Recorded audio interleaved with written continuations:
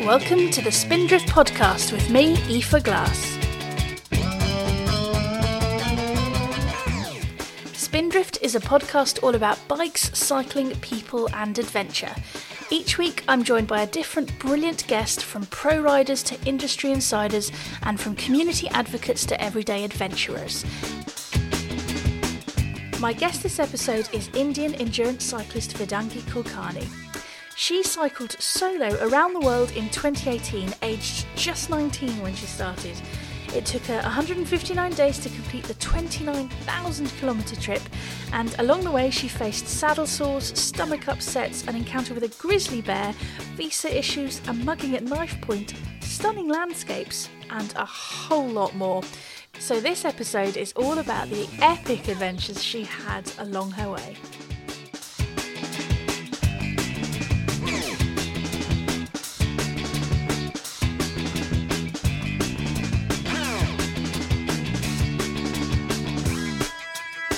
Vedangi, thank you so much for joining me for a chat today. Thank you so much for having me. And whereabouts are you based at the moment? Have you been out on any good rides locally? I am based in Christchurch, near Bournemouth. Oh, nice. Like all the way down south.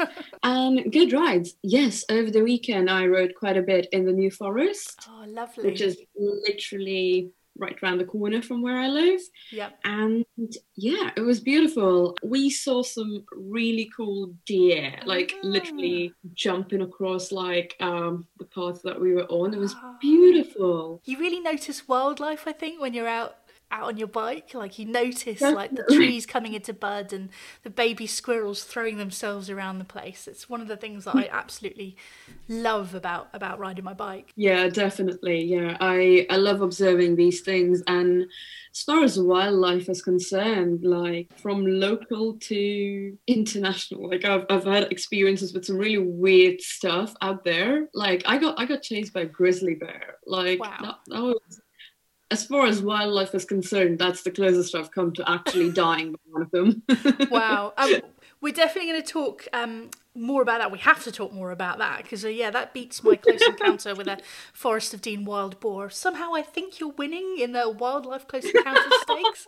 But, I mean, there's so much we've got to talk about today. We have to talk about how you got into cycling.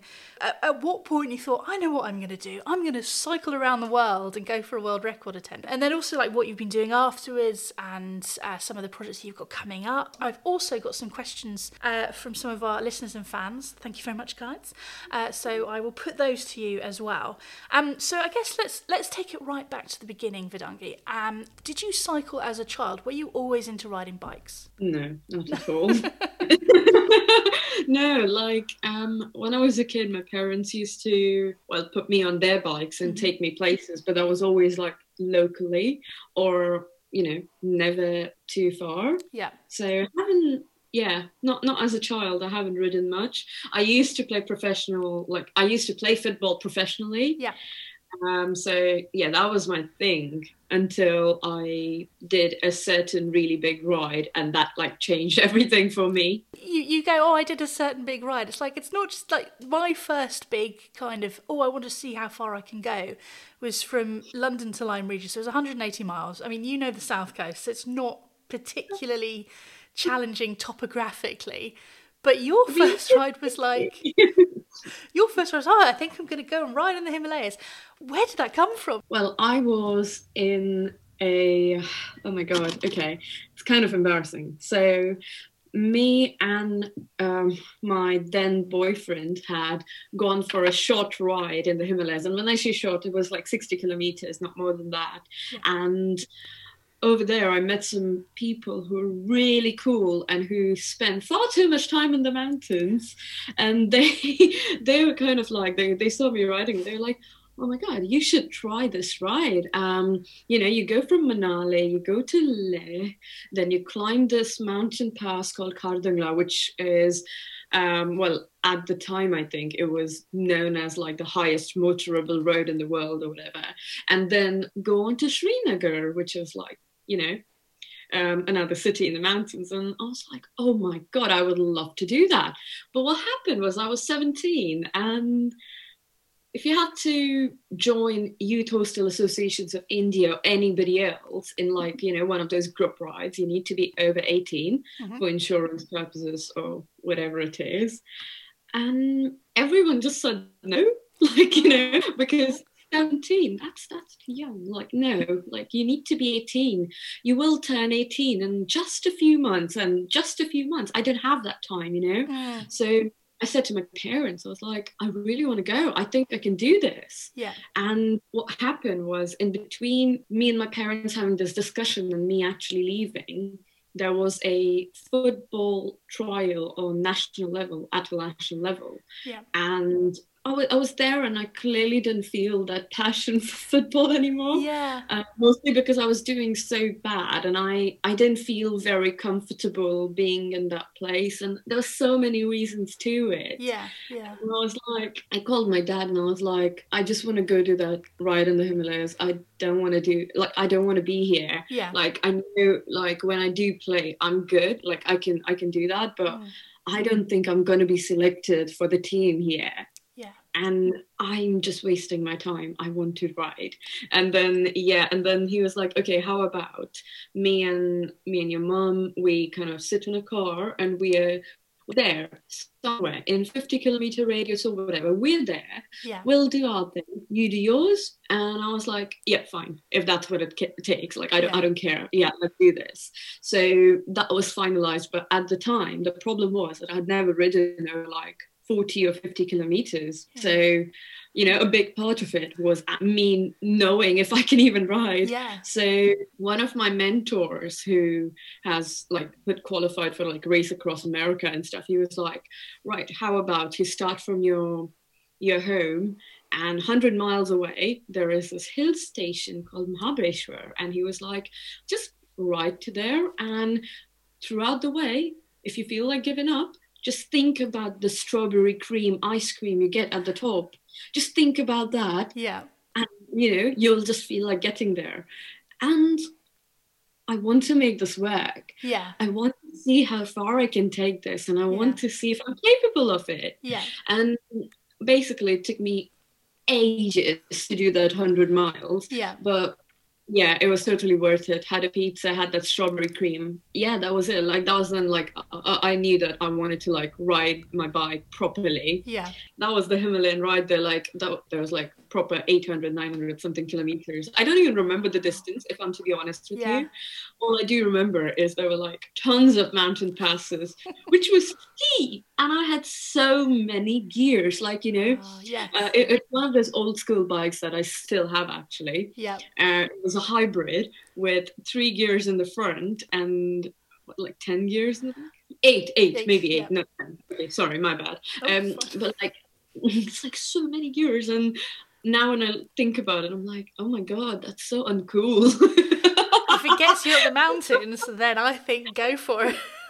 And you know what? It did. Yeah. I didn't even have a good bib shorts. I didn't know how to dress like a biker. Yeah. I just knew that what it takes to ride bikes is actually sitting on a bike and riding it. Like, it doesn't matter what you wear. It doesn't matter what you take along. Yeah. It doesn't even matter if you have like bike packing gear with you. You just go. You just sit on the bike. Yeah. You find your route. You decide where you want to go, and just go for it. Like, that does remind me a bit like that first ride that I did from London to Lyme, because I was on I was riding, it was my brother's old hardtail mountain bike, so definitely the wrong kind of bike. Like, I had thick tyres. I mean, I must have spent half my energy just getting those tyres to roll on tarmac. I didn't have any kit. I had a helmet. I had some gloves. I had like a waterproof bag that I kind of like elastic strapped it to the pannier rack on the back. I didn't have like bike packing kit.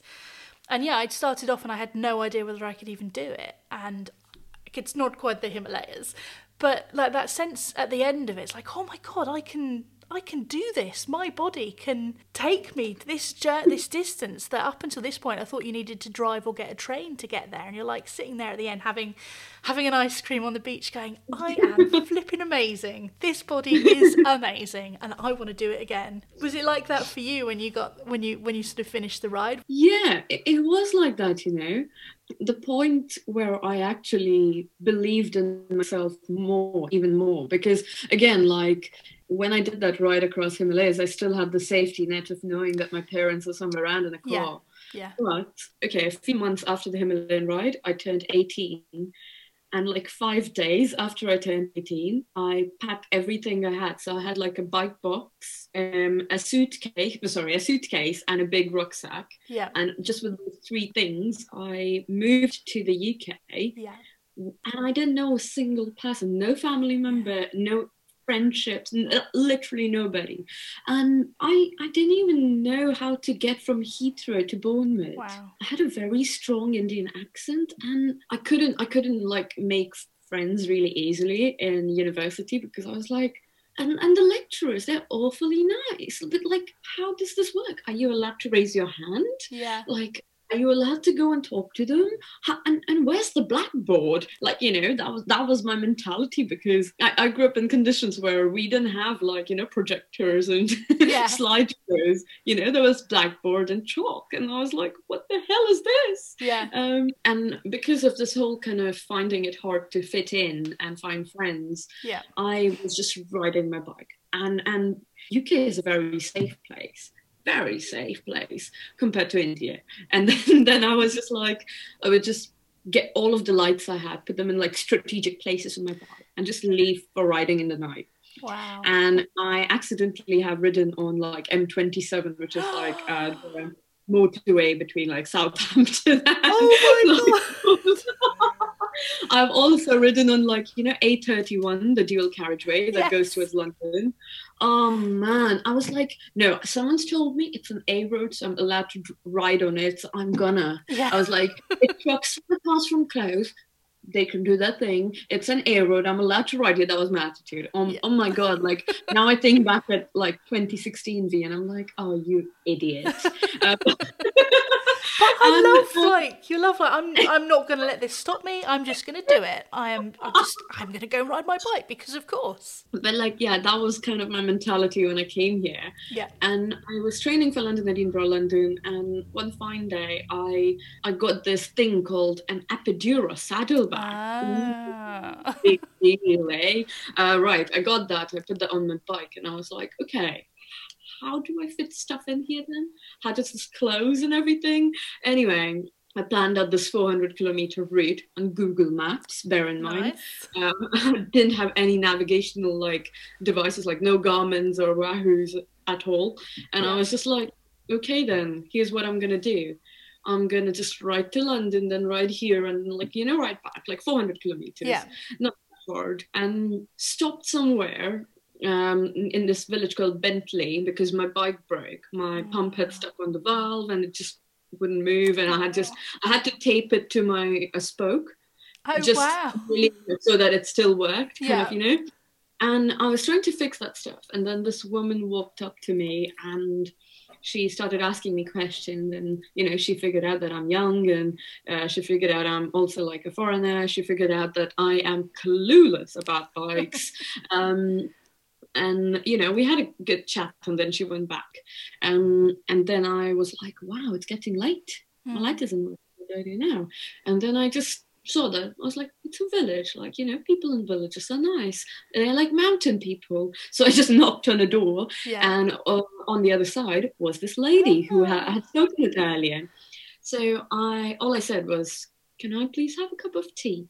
And then we ended up chatting, and her husband, like, he asked where I was going later on, and he put like a map in front of me, and I was like, I just pointed at John O'Groats because I was like other end of the country. Okay, logically they must have realized that I'm an idiot, so they gave me the map, let me stay at theirs. Next day they took me to Halfords, fixed my bike, got me some like new kind of stuff, like new pump, obviously, and some more tubes and puncture repairs and shit, and I was on the go. And then I was like, I don't know, like along the way I was sleeping in the bus shelters. I did not know of the term wild camping. I didn't know of the term bike packing. I didn't know of the term bike touring.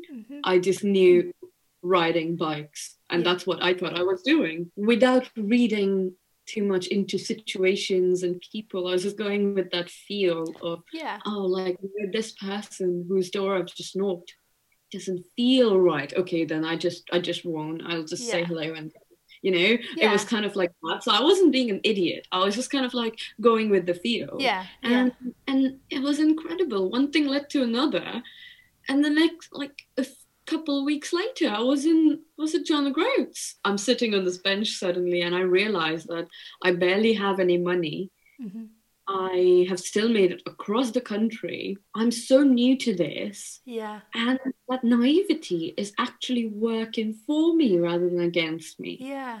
I can do this ride around the world, Yeah. Like, do you think that we get too bogged down now with having kit? Like, do you think there's like a sweet spot between having the right amount of kit or going out like as you did, like just literally learning as you go? There's no such thing as being too prepared, but at the same time, there is such thing as never leaving. Yeah. So, yep, and I'm in that place. So that's kind of like the way I think about it. That's like, for me, at that point, I was as prepared as I could be from my knowledge, Yeah. And along the way, I realized how much I did not know. Yeah. And then the same thing happened, the next ride and the next ride, and then the round the world ride. Like, I just kept realizing, oh my God, there's so much that I don't know. Like, I can plan for everything, but there's so much that's totally beyond me. Yeah. That I can't control. And there's my own fears mixed into it. That's, if I don't keep going, then I'm never gonna go. I'm never gonna make it happen. Yeah. And isn't that the point of the whole thing, to make it happen? Yeah. And that's kind of the way I think about it now. You fired me up now. I'm like, stop overthinking, Aoife. Start riding your bike.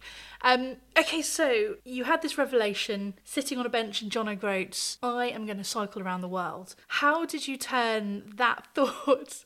I can see you face palming right now. How did you turn that thought into action? Like, how did you make it happen? Not very well, if you ask me, but well enough to come back alive. I had this idea, and then I told my dad about it, and then he got really hyped, like probably more hyped than me.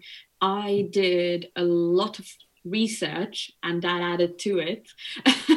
And then he was like, "Hey, have you heard of this guy called Mark Beaumont?" And then I like ended up watching his like documentaries and stuff, but also like I just kept messaging people who have done adventures, and I just hoped someone would reply and tell me that, yeah, you've totally got it. People were actually that encouraging. Like, people were telling me that, yes, you've got it, but have these things in place before you go. Or like, these are the things that you need to plan out.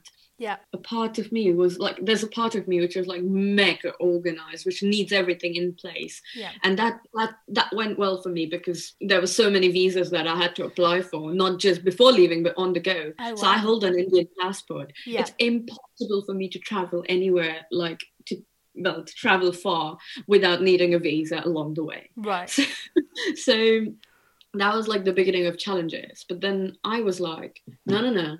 I don't just want to ride my bike around the world. I want to go for the record, to be the fastest woman to do it, and the youngest. And I want to do it in 100 days. Wow. Like I was all like that. And I was 18 when I came up with the bloody ideas. Kind of like, who's going to take an 18-year-old saying those insane things seriously? Fortunately, some people did, and I had just enough money, and like donated, as well as a lot of it kind of sponsored and everything, and just enough kit to actually get things on the road. Russian visa and Canadian visa sorted, and I was like, right, I'm ready to go, kind of thing. And Australian visa, obviously. So there you go, like the V brain strikes, and I decide to start in Perth, Australia, other end of the world. It is an interesting choice. I don't know. I just thought that would be cool. The idea was to ride 200 miles per day. I laugh at it because it was working until it wasn't working. Within a few days, I had food poisoning. Well, not food poisoning, some sort of stomach bug. Yeah. And like the conversation was going to take a funny like turn now, because I was doing great mileage until then, and then when the food poisoning happened, my stomach was doing funny things, including having an accident whilst actually riding. Oh no! And the funniest thing was, this happened near a place called Putera. I mean, you can't make this up, can you? If nothing else, your digestive tract has an amazing sense of timing. Stomach bug aside, Yeah. a few really interesting things happened in Australia.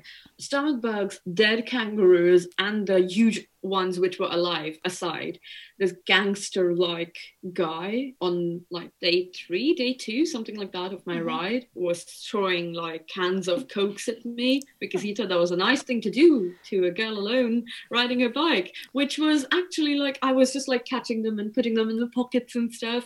Okay. And then he stopped me, and he was telling how he's had like experience with going to prison and stuff, and you know, he's killed people before, and you know, that's just something you tell a stranger because that's a fun thing, you know.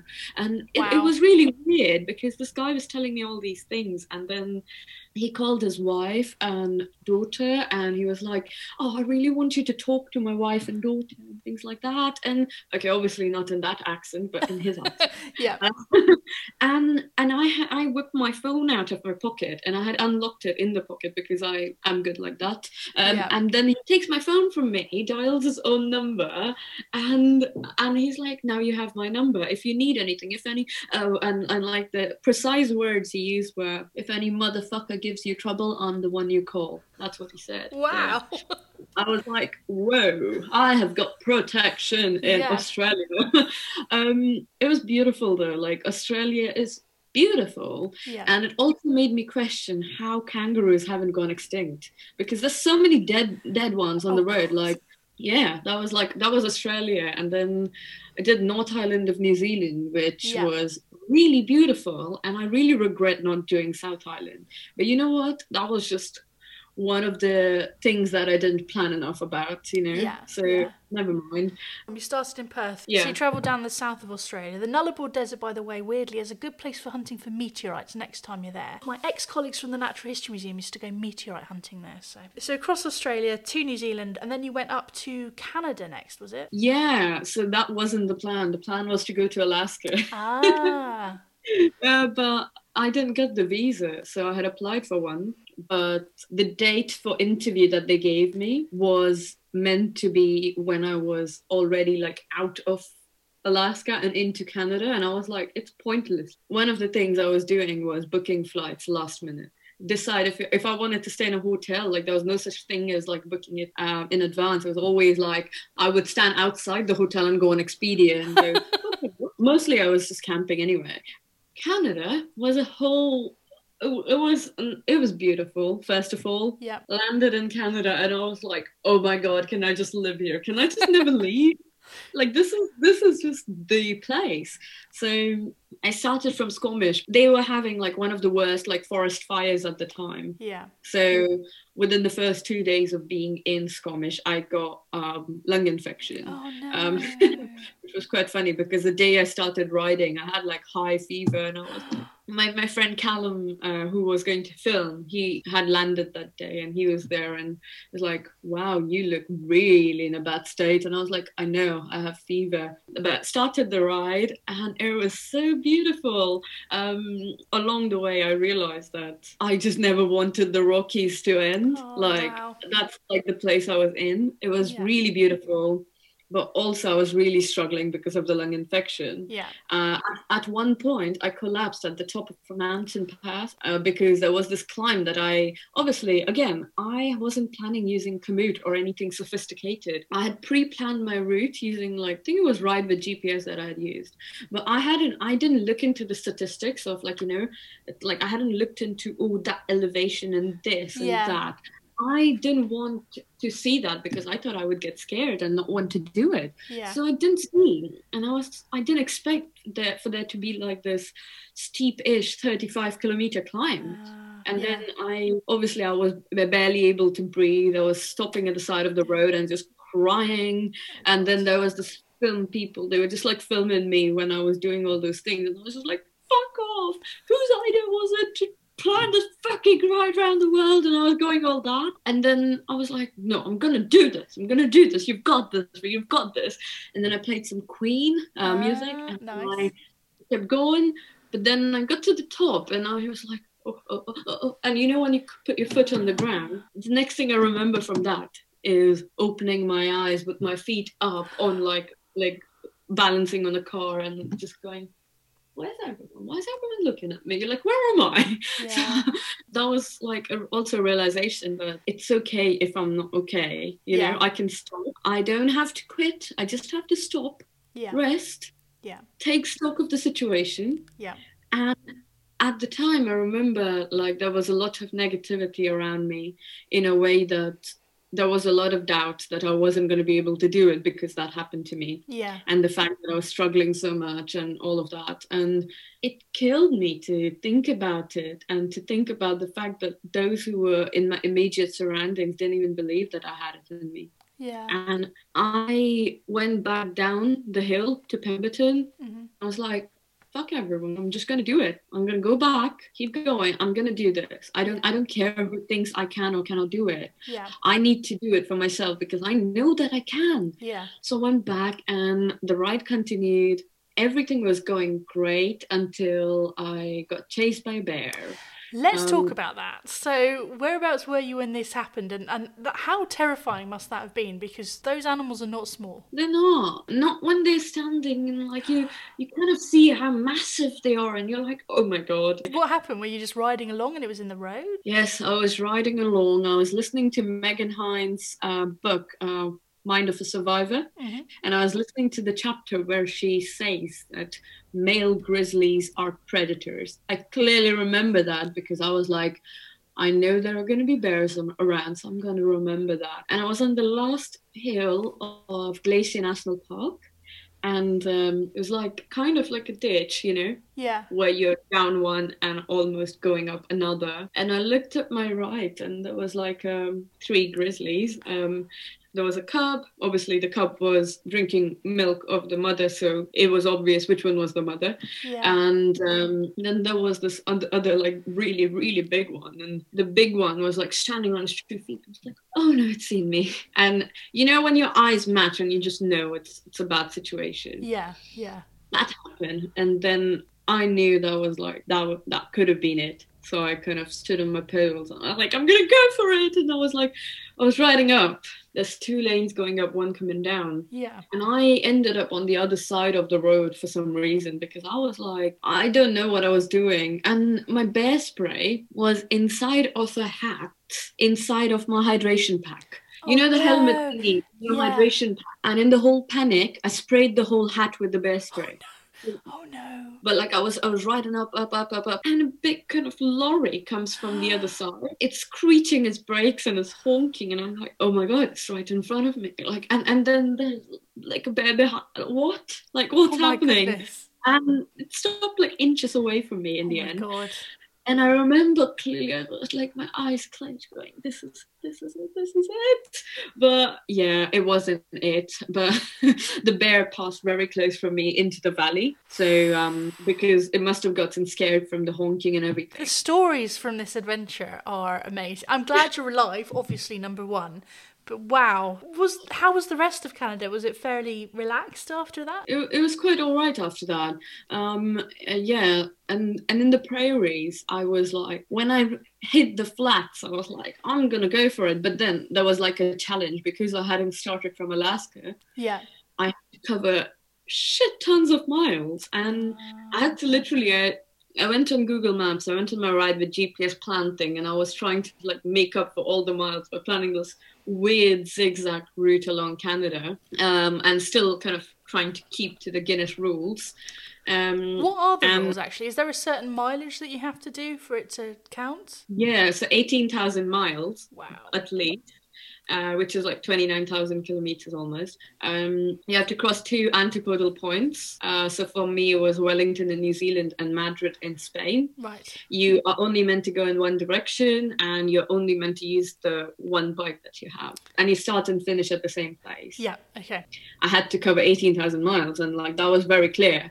And for me to like have least worries about the rest of my route, I was like, okay, somehow I want Montreal, Ottawa, that way to be my halfway point. And for that to happen, I have to cover a lot of Canada in any way I can. So I made this horribly zigzag route where I knew that if I went straight, it would be 50 kilometers. But if I went up there and down, it would be like much more than that. Just doing that, I got to my halfway point in Ottawa.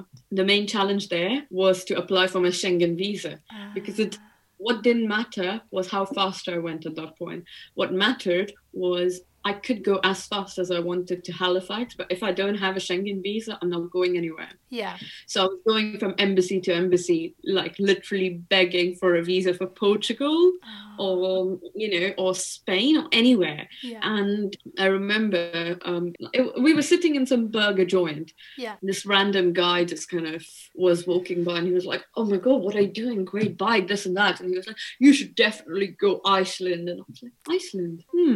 It's right in between. Maybe we could do that. I looked into which embassies offered that, and Danish embassy did. Yeah. And at the time, I was carrying this pouch with letters from Prime Minister of India, from like External Affairs Ministry of India, from Sports Ministry of India, all of that. Yeah. And all of the letters basically said that this girl is an idiot, just give her the visas. Well, it didn't say that, but you get the picture. The Danish embassy, the guy must have felt bad for me, because he told me that he had received calls from 2 other embassies about me. So he invited me in, gave me a cup of tea, and he told me that, okay, look, you have to prove how much money you have in the bank, you have to prove this, that. And so I just showed him all of the proof that I had. I showed him the email from Guinness about the world record attempt, and I was just like, please help me. Well, he did. He helped me. He gave me literally the next day, right? Later I found out he was the ambassador, and he gave me a flag of Denmark and said, like, when you go to Denmark, like, take a photo with it. Oh, that's so lovely. It was really lovely. That was the beginning of the end for the record attempt side of things for me. Right. So after that, I hit some proper headwinds, because there was like a storm coming from the other side. Oh, wow. And I was going really slow. And then when I flew over to Iceland from Halifax, I was going to take a day break because I was really tired from the storms. Yeah. And I was going to leave for like this planned route. And then Iceland had one of the worst storms they have ever had. And I was just like, are you fucking kidding me? Yeah. But what really ended it was I got hit by a minibus. So I still insisted that I don't care if there's a storm, I'm still going to keep going. Yeah. So I got on the road with all of my stuff and I left. And I couldn't see the cars couldn't see me. Yeah. I didn't even realize when I was on the side of the road, I was like, is this how cycling feels? Oh wait, no, I'm on the side of the road and I've hit my head, my helmet's a bit dented. And then, yeah, all of that considered, then I kind of went back to Reykjavik and flew to Portugal because I was like, never mind. Aww. Yeah, and then like the bit that actually absolutely just like finished the record attempt was what happened in Spain. Yeah. A couple guys on a motorcycle were stalking me, and well, long story short, they pushed me off my bike, beat me up, and I was held at knife point. Like a knife was right at my neck, and someone was taking all of my stuff off of my bike. And at that point, like I was so scary. Like now when I think about it, like even when like a kitchen knife is just lying around, I can't stand it. Like I have to like put it back where it goes because I'm just like, no knives around me, no kind of thing. I've done self-defense courses and shit. Yeah. Like, I thought I could take him down if I wanted, but the thing was, at that point, all I had to do was keep calm and not do anything stupid. Yeah. And probably the one thing that I did right in that moment was that I was memorizing the number plate. And, I was kind of like trying to keep my senses, sharp. I was like, and keep the fear away. And I was like, okay. And the next thing I knew, like, I was like thrown down the side of the road. I hit my head on there. I hit my head on the ground and I think I was unconscious. Then I heard a thud, which was the bike landing on me. Yeah. So it was me and my bike down there. And when I touched the bike, I didn't remember where I was or anything. Yeah. But I knew exactly where my headlamp was because, Yeah. when you live on your bike, you know these things. I found my way eventually back up to the road, and my stuff was sprawled across the road. Oh, God. Whatever I found, I put it on my bike, kept walking. There was a gas station. Yeah. And the guy in the gas station was incredibly kind. He saw like my lips were like bruised and my nose was bleeding and there was stuff around. Like I was bruised quite a bit. Yeah. For obvious reasons, and from there, like I was taken to hospital because he was like, okay, let's like first have a cup of coffee, and fortunately, very fortunately, I was wearing like 4 layers, and in the layer closest to my body was my phone, my passport, and my UK biometric residence permit. Now, those were the most important things that I could not have afforded to lose at that point. Yeah. I got to the hospital. First, they said I needed to be admitted. I just refused to that straight away. I was like, no way, no one's keeping me in the hospital. And then they suggested like I don't ride, and I was like, fuck that, I am gonna ride. I'm racing. And the guy later on was telling me that I kept repeating myself over and over again. So I kept saying I'm racing, and I kept saying like this number, which started with B and ended in 6, and that's how they figured out that it was a motorbike. The license plate. Then, the license plate. And then, I don't know, eventually the guys were caught or whatever. But like that essentially got them caught, Yeah. I like everything, like the coffee and whatever I had. I kept like throwing that up, I couldn't keep it in. Yeah. And I was like really finding it hard to balance. It was traumatic head injury. Like they're bad. Like in the couple of days, obviously I was told not to go anywhere, but what did you do? So you didn't go into hospital? Did you book a hotel, or did you go into hospital in the end? No, someone else booked it for me. Right. Yeah. But then like someone else also like invited me into their family home, and first night I'd stayed there. Second night, like I went to the motel place, and there I kind of decided that I can't go to India. I can't go to the UK because in Canada my UK visa got curtailed. I was out of the country for too long. Right. And if there was any place that at the time I thought of as home, it was the UK. Yeah. Not India. Yeah. So I was kind of like, the only option left is to keep going. Yeah. I did. And it was hard. It was really hard. Like, I don't know how to describe it, but anything could make me cry. Anything. Yeah. If someone haunted me, I would stop at the side of the road and cry. Yeah. I couldn't keep food down. Yeah. I lost a lot of weight. Yeah. I was riding, like, to ride 100 kilometers at one point on the first day that I got on the road, it took me 8 hours. Wow. People run 100 kilometers faster than that. Yeah. I didn't give myself even a day break after that. I was like, I need to keep going. I have to, like, the only thing that I had in my head was like 29,000 kilometers. And this lasted, right? This lasted all the way from where this happened to probably in France. Yeah. So, like, no, even Belgium probably, yeah. Like at that point, from 200 miles, I was down to 100 kilometers, then 100 miles, then 200 kilometers.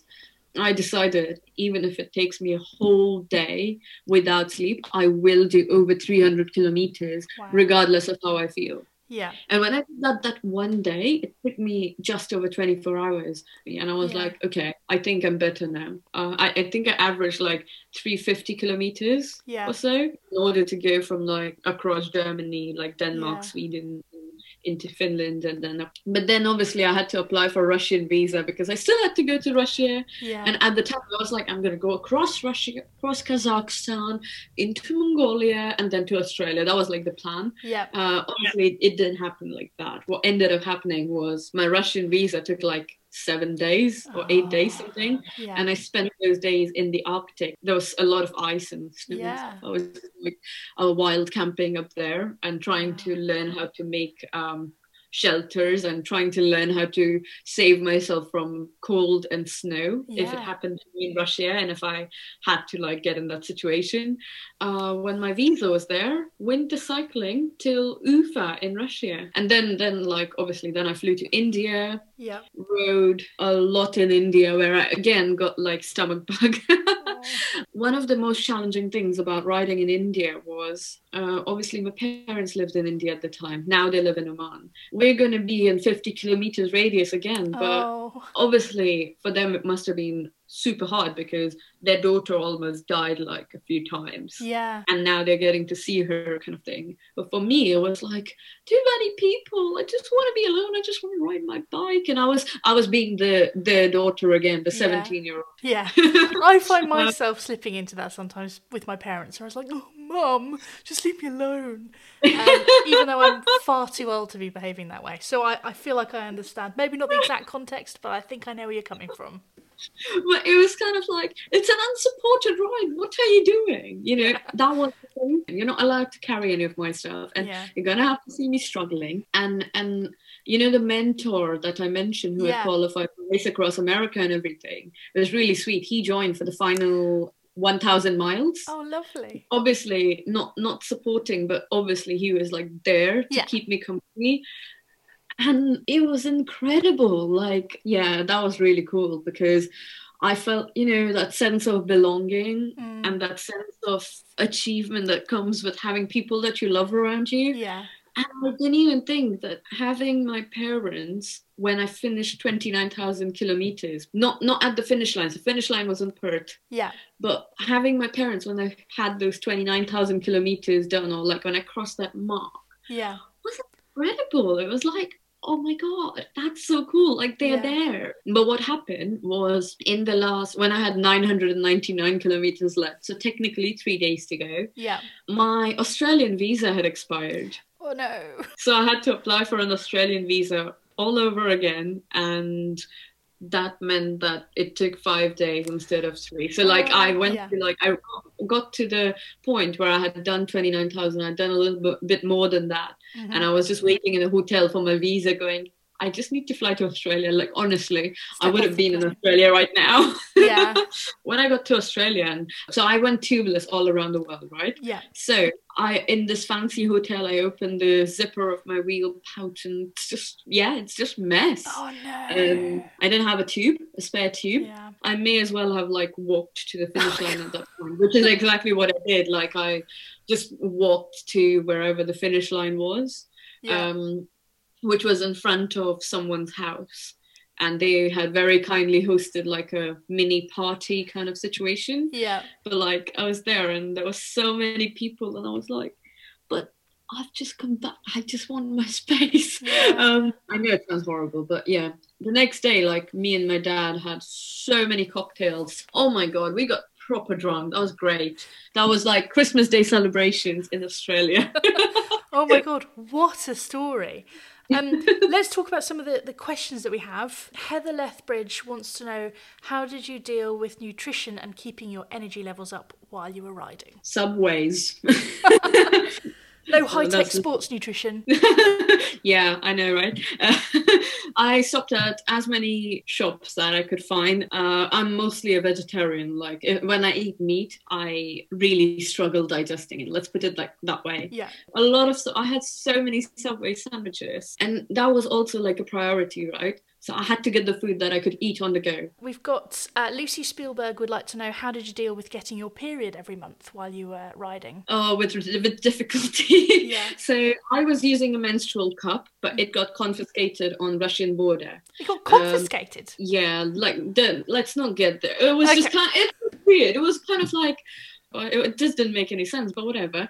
There were times when the cup got stuck. I don't mean to sound gross. No, this is fascinating. Yeah, when that happened, and when I got scared of it, then I would just bunch up tissue papers and put them on the chamois of the cycling, and that was it. Like I would just ride like that.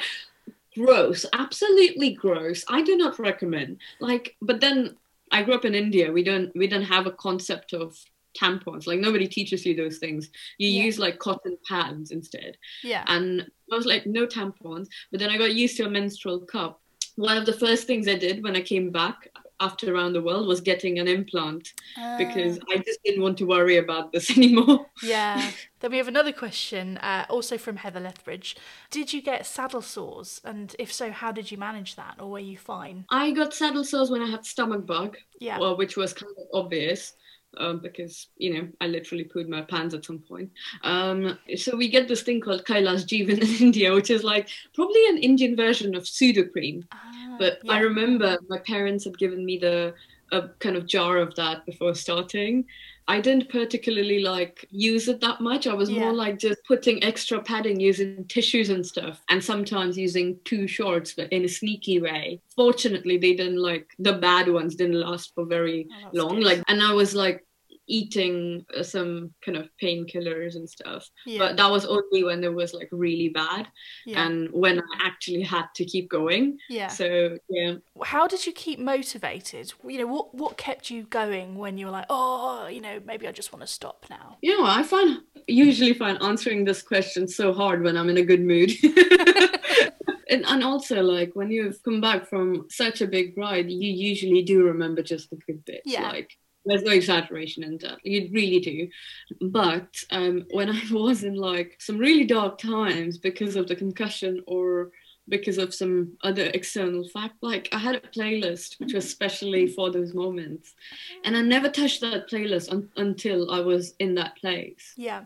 And then I would also like call up some friends who I know, like talking to whom I know I'll get like feel better. Yeah. And I just call my friends and they would perk me up, and then they would recommend me some of the songs that we used to listen to when we used to live together and sit on the same sofa and, drink sambuca.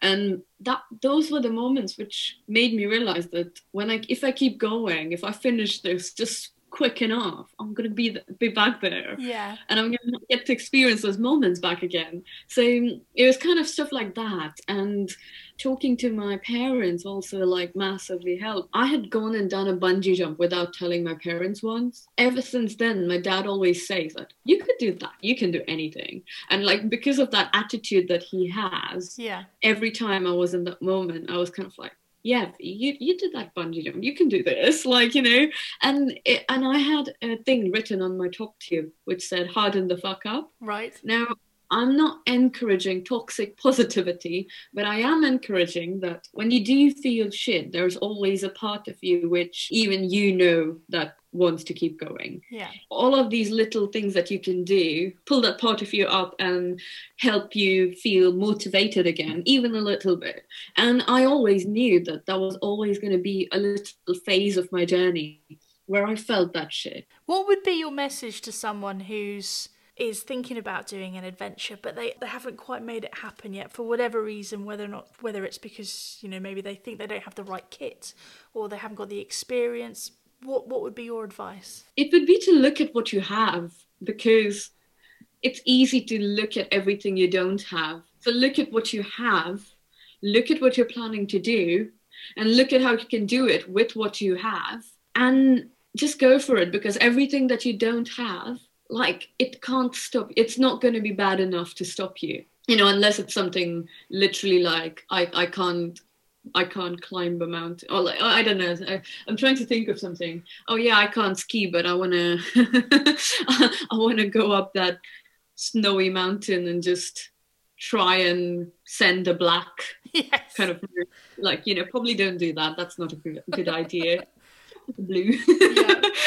But like just having that little belief in yourself, and that belief, nobody can put that in you.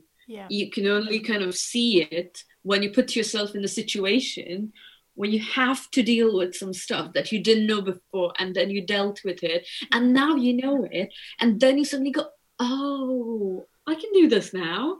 And like, nobody can give you that just comes with putting yourself in the situation. So literally go with everything that you know that you have, or you think that you have. Like, I didn't know how to fix a puncture properly, so I got the pump stuck on the valve, had to duct tape the pole pump to the spoke. When all of those things happen, like there's a solution that's literally like waiting to happen as well. I think it often involves duct tape. That's one thing I have learned from doing anything outdoors. Or zip ties, readjustable zip ties. Oh man, zip ties and duct tape, they will fix everything, pretty much. Oh yeah. Thank you so much for chatting with me.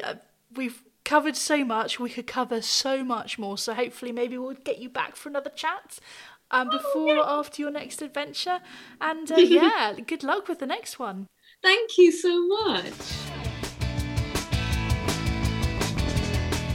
Thanks for listening to the Spindrift podcast. My guest for this episode was endurance cyclist Vedangi Kulkarni.